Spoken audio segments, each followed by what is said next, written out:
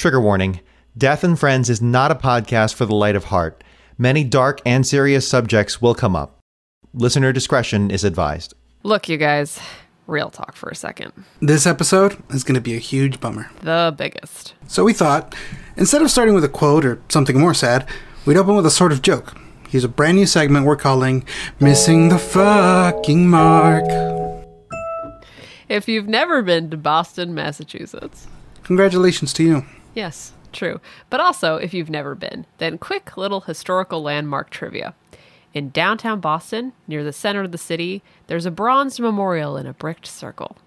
The memorial is for the citizens of Ireland during the Great Hunger, and it stands both as a mark to remember the famine and also as a tribute to the diaspora that brought a lot of Irish to Boston's shores, my family included, actually. It's an interesting memorial with two depicted families, one starving and the other thriving after escaping Ireland for America. Oh, that sounds kind of... No, baby, no. Yeah, it's been criticized a lot because guess what, guys? The starving Irish immigrants didn't thrive here. What they actually experienced was poverty and discrimination. But it gets worse. Because of course it does. Of course. What the builders probably, Maybe. hopefully, forgot Yeah. was that the memorial is in the middle of a town square in a modern city. And so it is visible in a near 360-degree view from any of the city's, 10... No. Yeah. Please tell me they didn't. No. They did. They absolutely did. That memorial, a special tribute to the actually starving people of Ireland, is nearly surrounded by restaurants. You know, those things we eat in Nash? Yeah. Those things. Yeah. The things we we're like, hey, instead of cooking at home, Yeah. let's go to this place. Yep. Nash, how in the actual fuck? I don't know exactly, but I imagine that the designers were finishing up selecting the site and the arrangement of the figures, and someone was just like, Jesus, I'm hungry. Are you hungry? I don't know why, but I'm suddenly just famished. Let's go to that Famished. Chipotle over there. And absolutely none of them gave it a second thought. Yikes. Yickety yikes.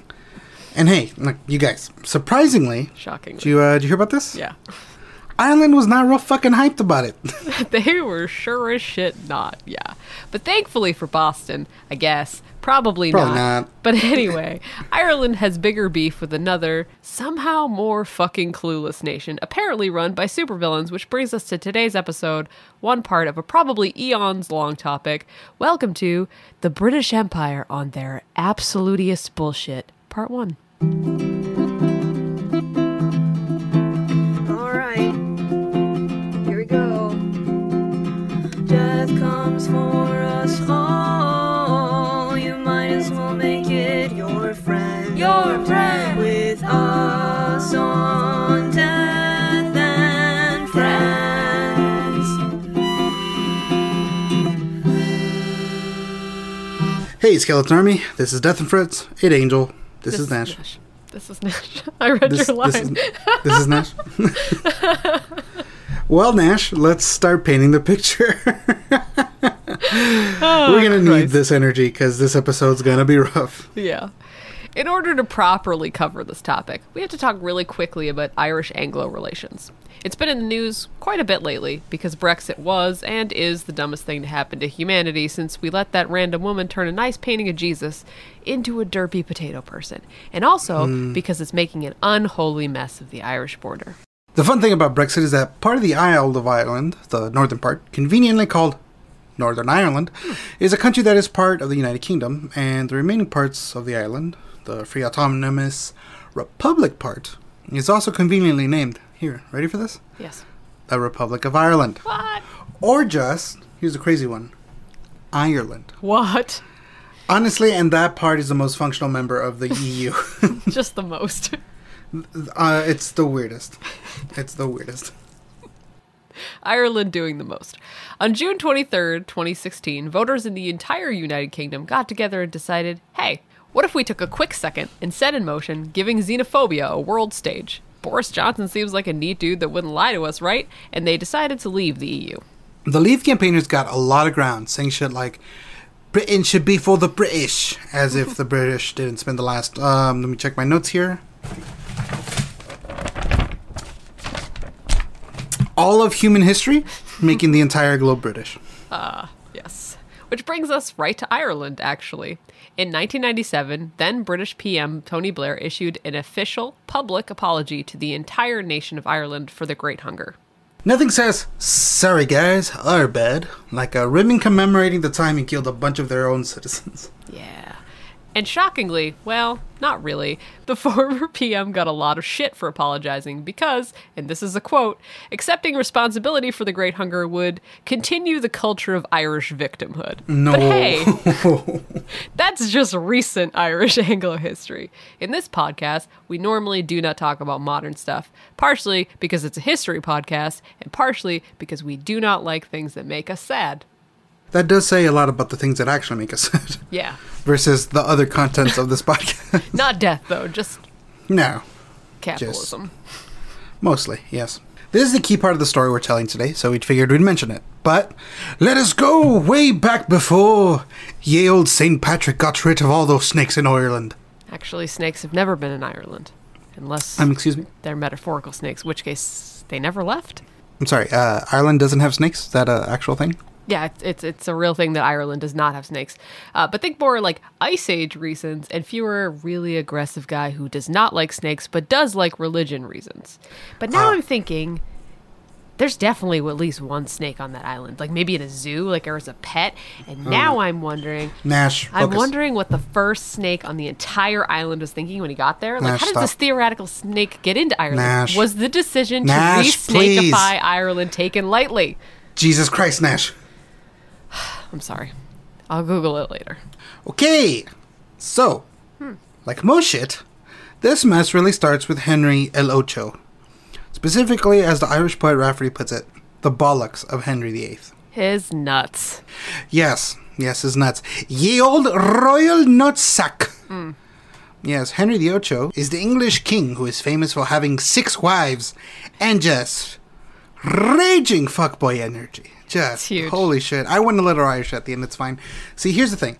He wants a divorce, right? The Catholic Pope won't give it. That's who. Yeah. So he invents Church of England and he grants himself a divorce. Nice. If only things were that simple. But things were already complicated in Ireland when Henry became king, with the whole country being sort of under English rule, but with their own appointed Irish lords. But as a nation of Catholics, they were sort of not thrilled with the whole forced conversion thing. Like, a little like the ancient Egyptians when Akhenaten moved the capital away, most of Ireland just sort of didn't. Yeah. But England couldn't really accept that, so they imported converted Englishmen and Scotsmen into the north of Ireland to help change it, which sort of becomes important much later. Yeah, I'm sure that's not going to be like a huge issue at all. Yeah, I love it when history gives us super obvious foreshadowing. Moving a little quickly through time, because there's just a whole lot of shit to cover. There's a war. It ends in 1690 at the Battle of Boyne with the defeat of the Irish Catholic King James II to English King William of Orange. Turns out angry oranges are shitty in any way, at any time. Always. Not the YouTube personality. Protestantism rises, Ireland gets further brought into English dominion, and then we get to 1798. That's a big time jump. Yeah. Ireland is, I'm going to guess after 100 years, pretty over it. Over it. Yeah, they launch a full-scale rebellion to remove the English. But they are disconnected, and there's not a full union between Catholics and Protestants, and they get destroyed by an organized British army. Just destroyed. poopy. Yeah. After the uprising in 1800, Britain dismantles the Irish Parliament to bring them to heel. They become ruled directly from London with very little representation of their own. And this is of particular importance to today's topic, which is the famine in the 1840s. But to give a quick bit of context for what comes later in Irish-Anglo relations, there's an armed uprising in Easter week 1916, Ireland taking advantage of the UK fighting in World War I to bid for their own freedom. If you're going to do it, what a time. Just wait for them to be busy doing other shit. I mean, it's historically, look, it's not a great look. Okay? No. But then again, all of the UK's history is historically not a good look. Like, I understand it, guys, but probably this wasn't the war to be like, we're neutral. Is this the world is at war? Yeah. Little do the English know. Pass. Although I do get hating someone that much. Oh, 100%. Yeah. So begins the Irish Republican Brotherhood, the IRB, which would ultimately become the IRA, who everybody knows. Yes, which would eventually become the IRS, Oh, God. the 1980s pro wrestler who used to tag team with the $1 Million Man, Ted DiBiase. Perfect. Thank you so much, everybody, for listening to Random Wrestling Facts with Angel. Woo! There's That no was jingle dumb. for that. No jingle. Please, God, no. In all seriousness, though, why the change from Brotherhood to, I guess, Army, right? Right. So Irish Republican Brotherhood is a rebel organization trying to get the English out of Ireland. They become the IRA, the Irish Republican Army, because they're an extension of the Dáil, the first Irish parliament. So they're legally recognized as legally in Ireland, recognized as the first government. The British move in with heavy artillery to crush the rebellion and place the entire country under martial law while they execute the leaders and sentence the participants to life in prison or internment camps. Their response to this is so brutal and violent that it actually changes the tide in Ireland. Where before the rebels fighting for independence were in the minority, the vote after the uprising leads to the creation of Sinn Féin, the political party fighting for a free Irish republic, and ultimately the creation of the aforementioned Dáil, the Irish Parliament, which was technically illegal and not recognized in Britain, but was a key move in the fight for Irish independence. Sinn Féin, together with the IRA, fight against the British until the Anglo-Irish Treaty is ratified in 1922. 1922, industry is born in the Americas, and bread. I'm out of jokes. And Howard Carter and Lord Carnarvon are just getting it up. Howard Carter and Lord Carnarvon are found sodomizing each other inside a cave in Egypt. Jesus Christ. Too much? You know. Too much. Listen to the King Tut episode. Yeah, you're going to have to now. The Anglo-Irish Treaty creates the 26 counties of the Republic of Ireland, in Irish, Poblacht na hÉireann. And that leaves the 6 counties in the north in the UK to become Northern Ireland, which is known as... In Irish, Tuaisceart Éireann. That's not quite the end of the violence, though, as the IRA, and to some extent Sinn Féin, continue fighting at the Northern Irish border for a full and united Ireland until the Good Friday Agreement of 1998. We will talk a little bit more about this part later. But Jesus, that's a lot of shit. Yeah, it's about to get so much worse, dude. Oh, great. Yeah. Oh, that's just wonderful. That's just Isn't it? exactly what I wanted to hear. Right? So the famine we're talking about today is one of the worst ones in Irish history. But the 19th century is literally full of them for the Irish. For this episode, we will refer to this one as the famine, with capital letters. But in Ireland, this period, 1845 to 1852, is usually called the Great Hunger, or, in Irish, An Gortamór, or, referring specifically to the year 1847, An Driscoll, which means the bad times. Yes, but we call it the famine because of, get ready for this? Yes. Colonialism. Chef's kiss shit. In order for it to technically be a famine, it's a crop failure. That is, there's not enough food to feed the people. And even though there was a crop failure, the potato, there was actually plenty of food grown and raised on the island to feed the Irish. It just didn't belong to them. On their own land, by the way. Yeah. Welcome to the British Empire on their absolutist bullshit. Singing is my thing. How dare you? I know. That was the first time I sang on this podcast. I'm Wow. proud of you. Okay, so, get this. In this period, most of the Irish are tenants to land-holding British folk. They pay some rent, some of them are farmers, but the land isn't theirs, and neither are the products. So most of them grow the easiest, quickest thing to grow in their small lots. That is the potato. I just think they're neat. Yeah. See, the cool thing about potatoes is that they are super nutritionally dense, with lots of vitamins and minerals. You can actually live off of them. And that's essentially what the Irish did to this point. There's a fun little saying that comes out of Ireland around this time about how fast potatoes grow, and it's down for Paddy, up for Billy, meaning you can plant the seed for St. Patrick's Day in March, and they're ready to eat by the 12th, the Northern Irish celebration of William of Orange in July. So, the potato isn't even native to Ireland. It gets introduced in the late 16th century and isn't that popular at first. But botanists get to work and create the potato, which becomes known as the Irish lumper. Just an appetizing name. It's hardier and easier to grow. And it doesn't lumpy. take long for it to become a staple food, especially in rural and impoverished areas. What's so funny? Just so lumpy. It's Lumpy Space Princess. Just lumpy. Yeah, they would pick up the potato, like, oh, what a wonderful potato. And it's like, look at my lumps. My lovely tater lumps. I didn't know you wrote for Colbert now. Yeah, that's what pays my bills. Unfortunately, potato crops are super prone to disease, called blight, and the one that decimated this crop starts on mainland Europe in 1845. Ireland starts to panic, because it's their only fucking food source, and the very appropriately named British PM at the time, and I can't make this up, you guys, his name is Robert Peel. Robert Peel. Yeah. Peel. Well, he was British. Peel. Jesus Christ. Yeah. Real Jesus, facts. Joseph, and Mary. Yeah. The irony is ripe, unlike the potato. Bummer. Ugh. Anyway, he hears about the blight, and his official, super terrible response is, and this is a quote, "The Irish are prone to exaggerating." And Robert Peel is prone to drinking dumb bitch juice. Yeah. Super good with a little bit of lime, you guys. Oh, jeez. Yeah, it's a tough look for our guy, Peel. Yeah, but it gets worse. Oh. Yeah. Oh, great. Yay. Lovely. So things start to kick off, and people start to die.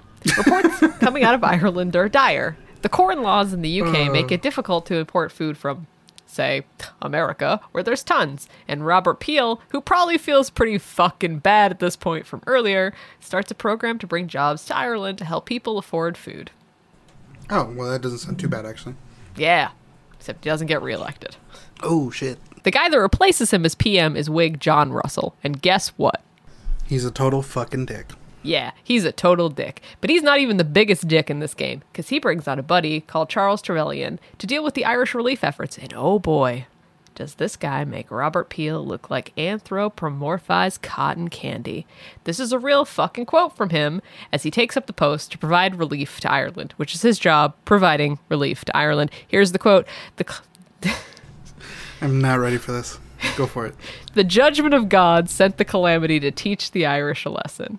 Jeez, what the fuck, dude? Oh, it's not even done. The real evil with which we have to contend is not the physical evil of the famine, but the moral evil of the selfish, perverse, and turbulent character of the people. What the fuck, though? Yeah. Like, come on, dude. Oh, yeah. It's a super bad look. Like, super villain grade shit. No, because super villains are goofy to a point. Like, Yeah. they have... Okay. They're dramatic and flashy, and they're like, no, I expect you to die, Mr. Bone. Like, some dumb bullshit like that, right? This man is just straight up evil. Like, and like, the worst part, he honestly believes this. That's the thing we forget about, like, shit like this.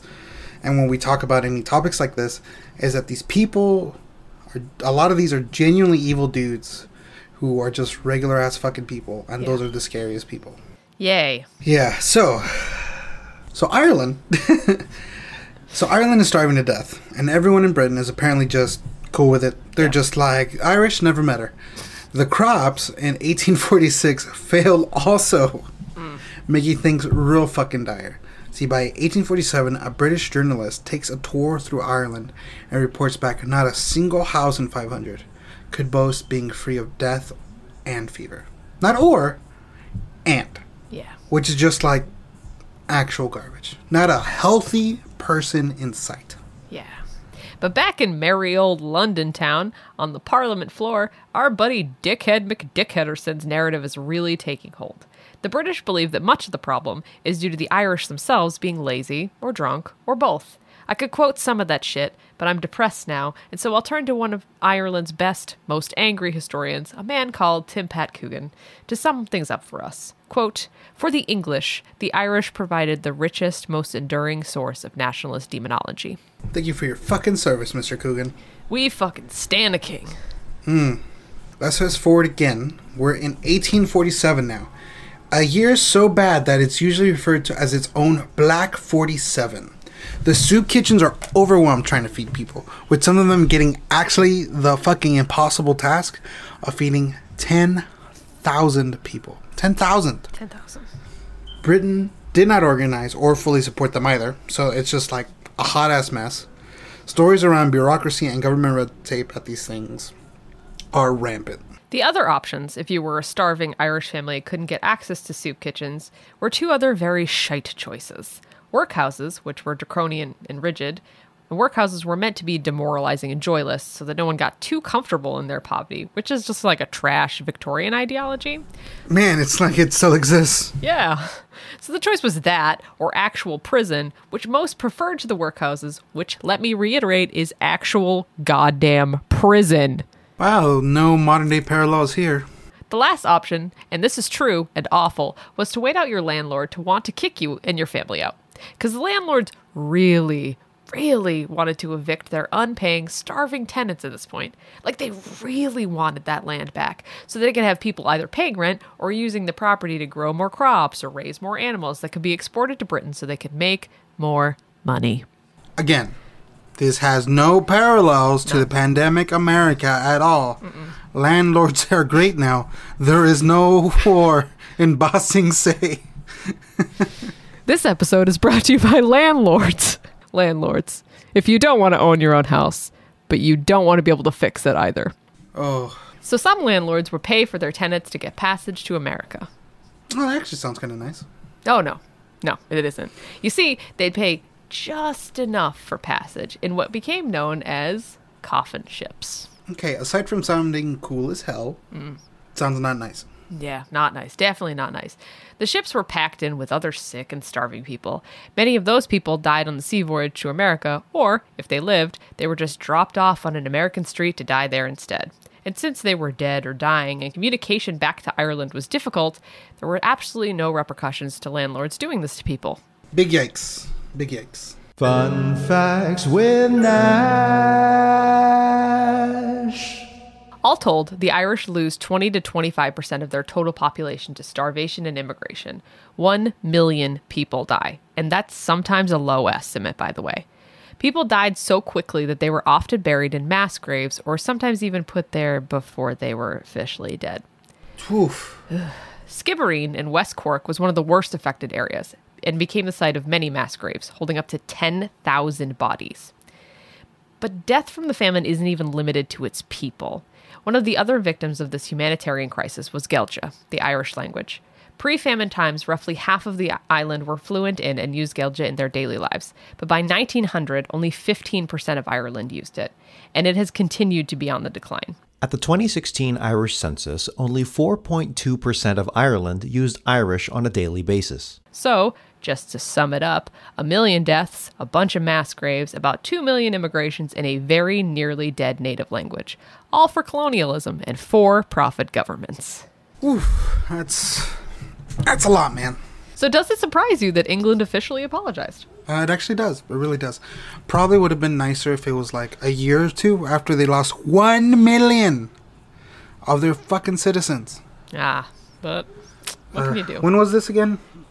He apologized in 1997, so it only took, 145 years. 1997. Yeah. 1997. Yeah. Yep. You're being serious? No, I was 10 years old. I was younger. Don't tell me how old you were. I'll be sad. What the fuck, man? Yeah. God damn it. Yeah.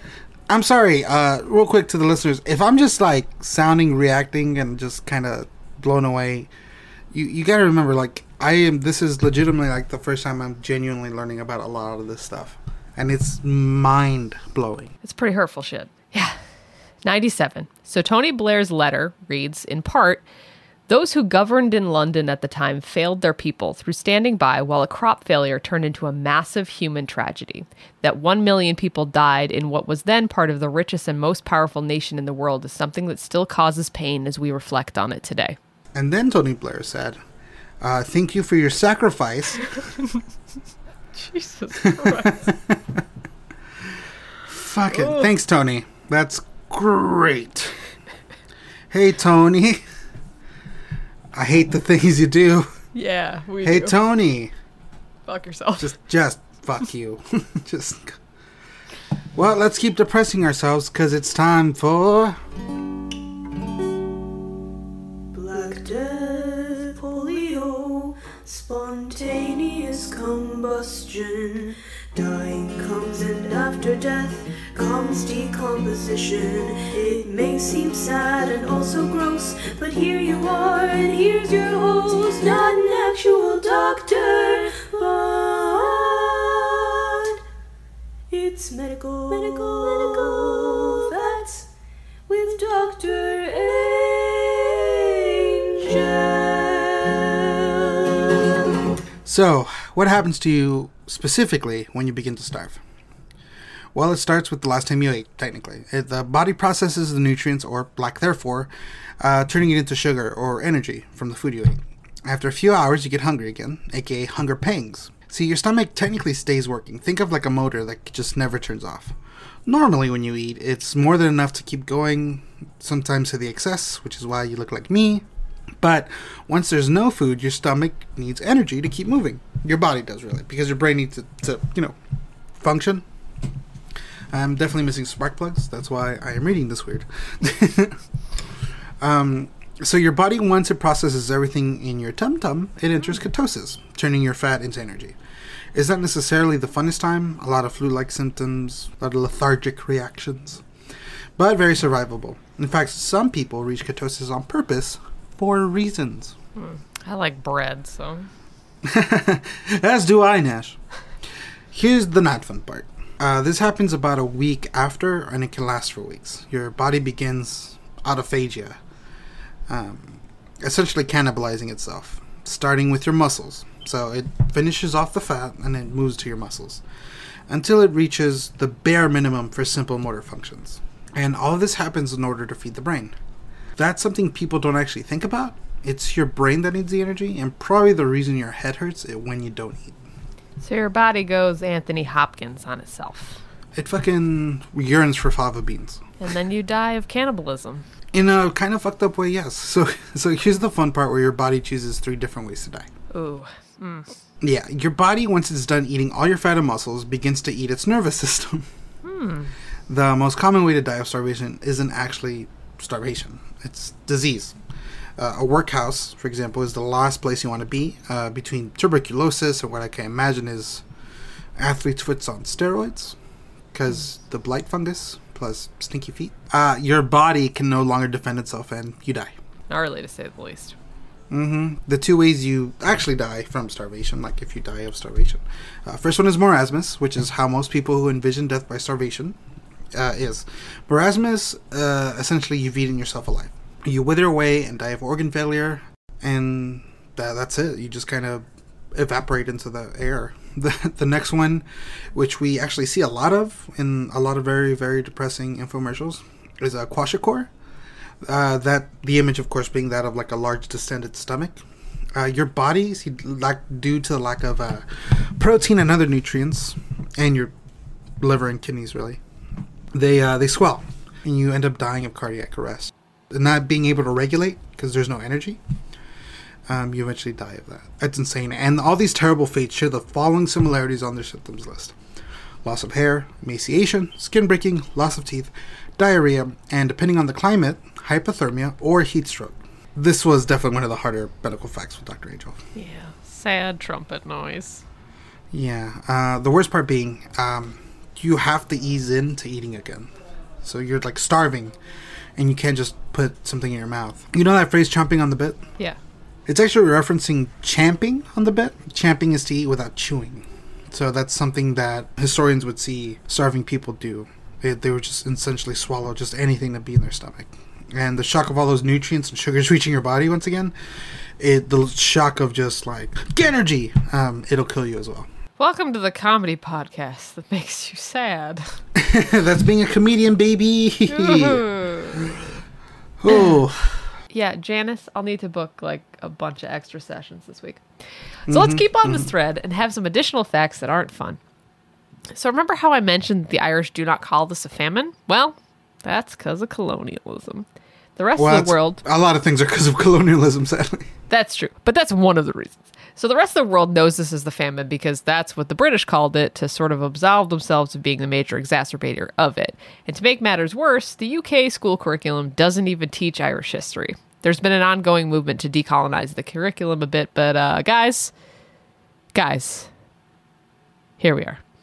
And on that bummer, that's the episode. That is it. It is not a great ending. And, remember, the Tut's penis is still missing.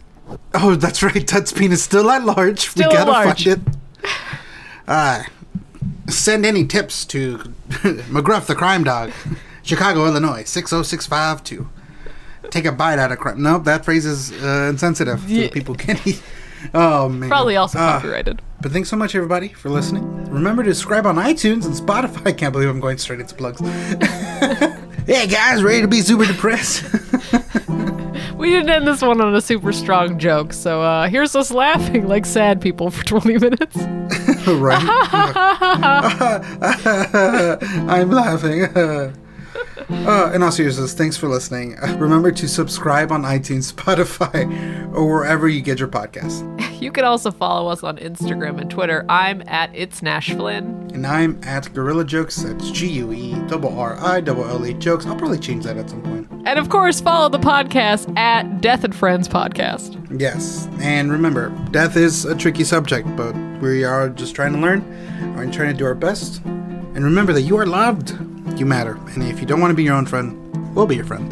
By force. And then you can watch my kids. Ah, Jesus Christ. Okay, until next time, Skeleton Army. Love you. Love you.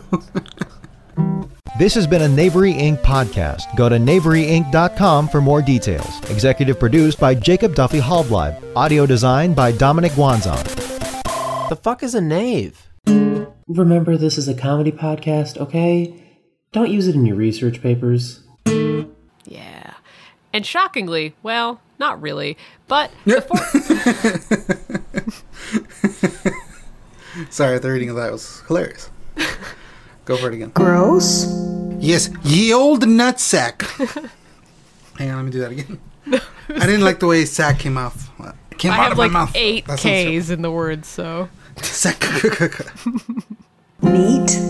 Henry VIII is the English king who's very famous for having like this fucking Jolly Rancher is working against me now. I'm sorry, I got yelled at for eating yogurt in a filming. No, I got yelled at for drinking yogurt. Oh. It's terrible for your throat. Morbid. Leaving the 6 counties. Is it? God, did I say countries the first time? Mm-hmm.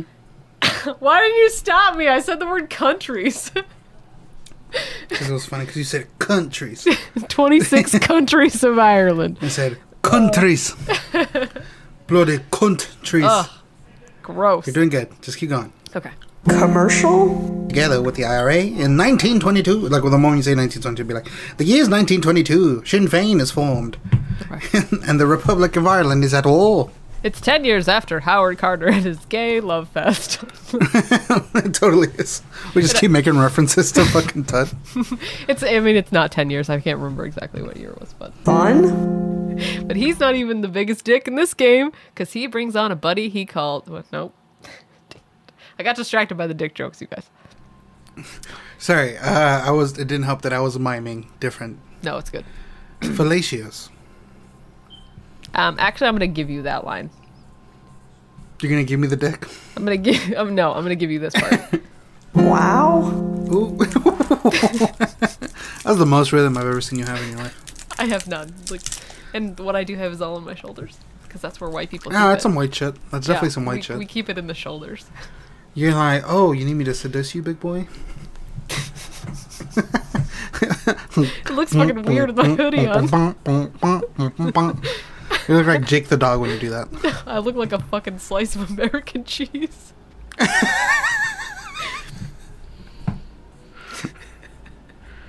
Yeah, boy, you looking for some cheese? I'm a cheese product. Not even fucking, I'm a Kraft single, baby boy. Oh, I'll give you the shits. Cover me in mayonnaise. No.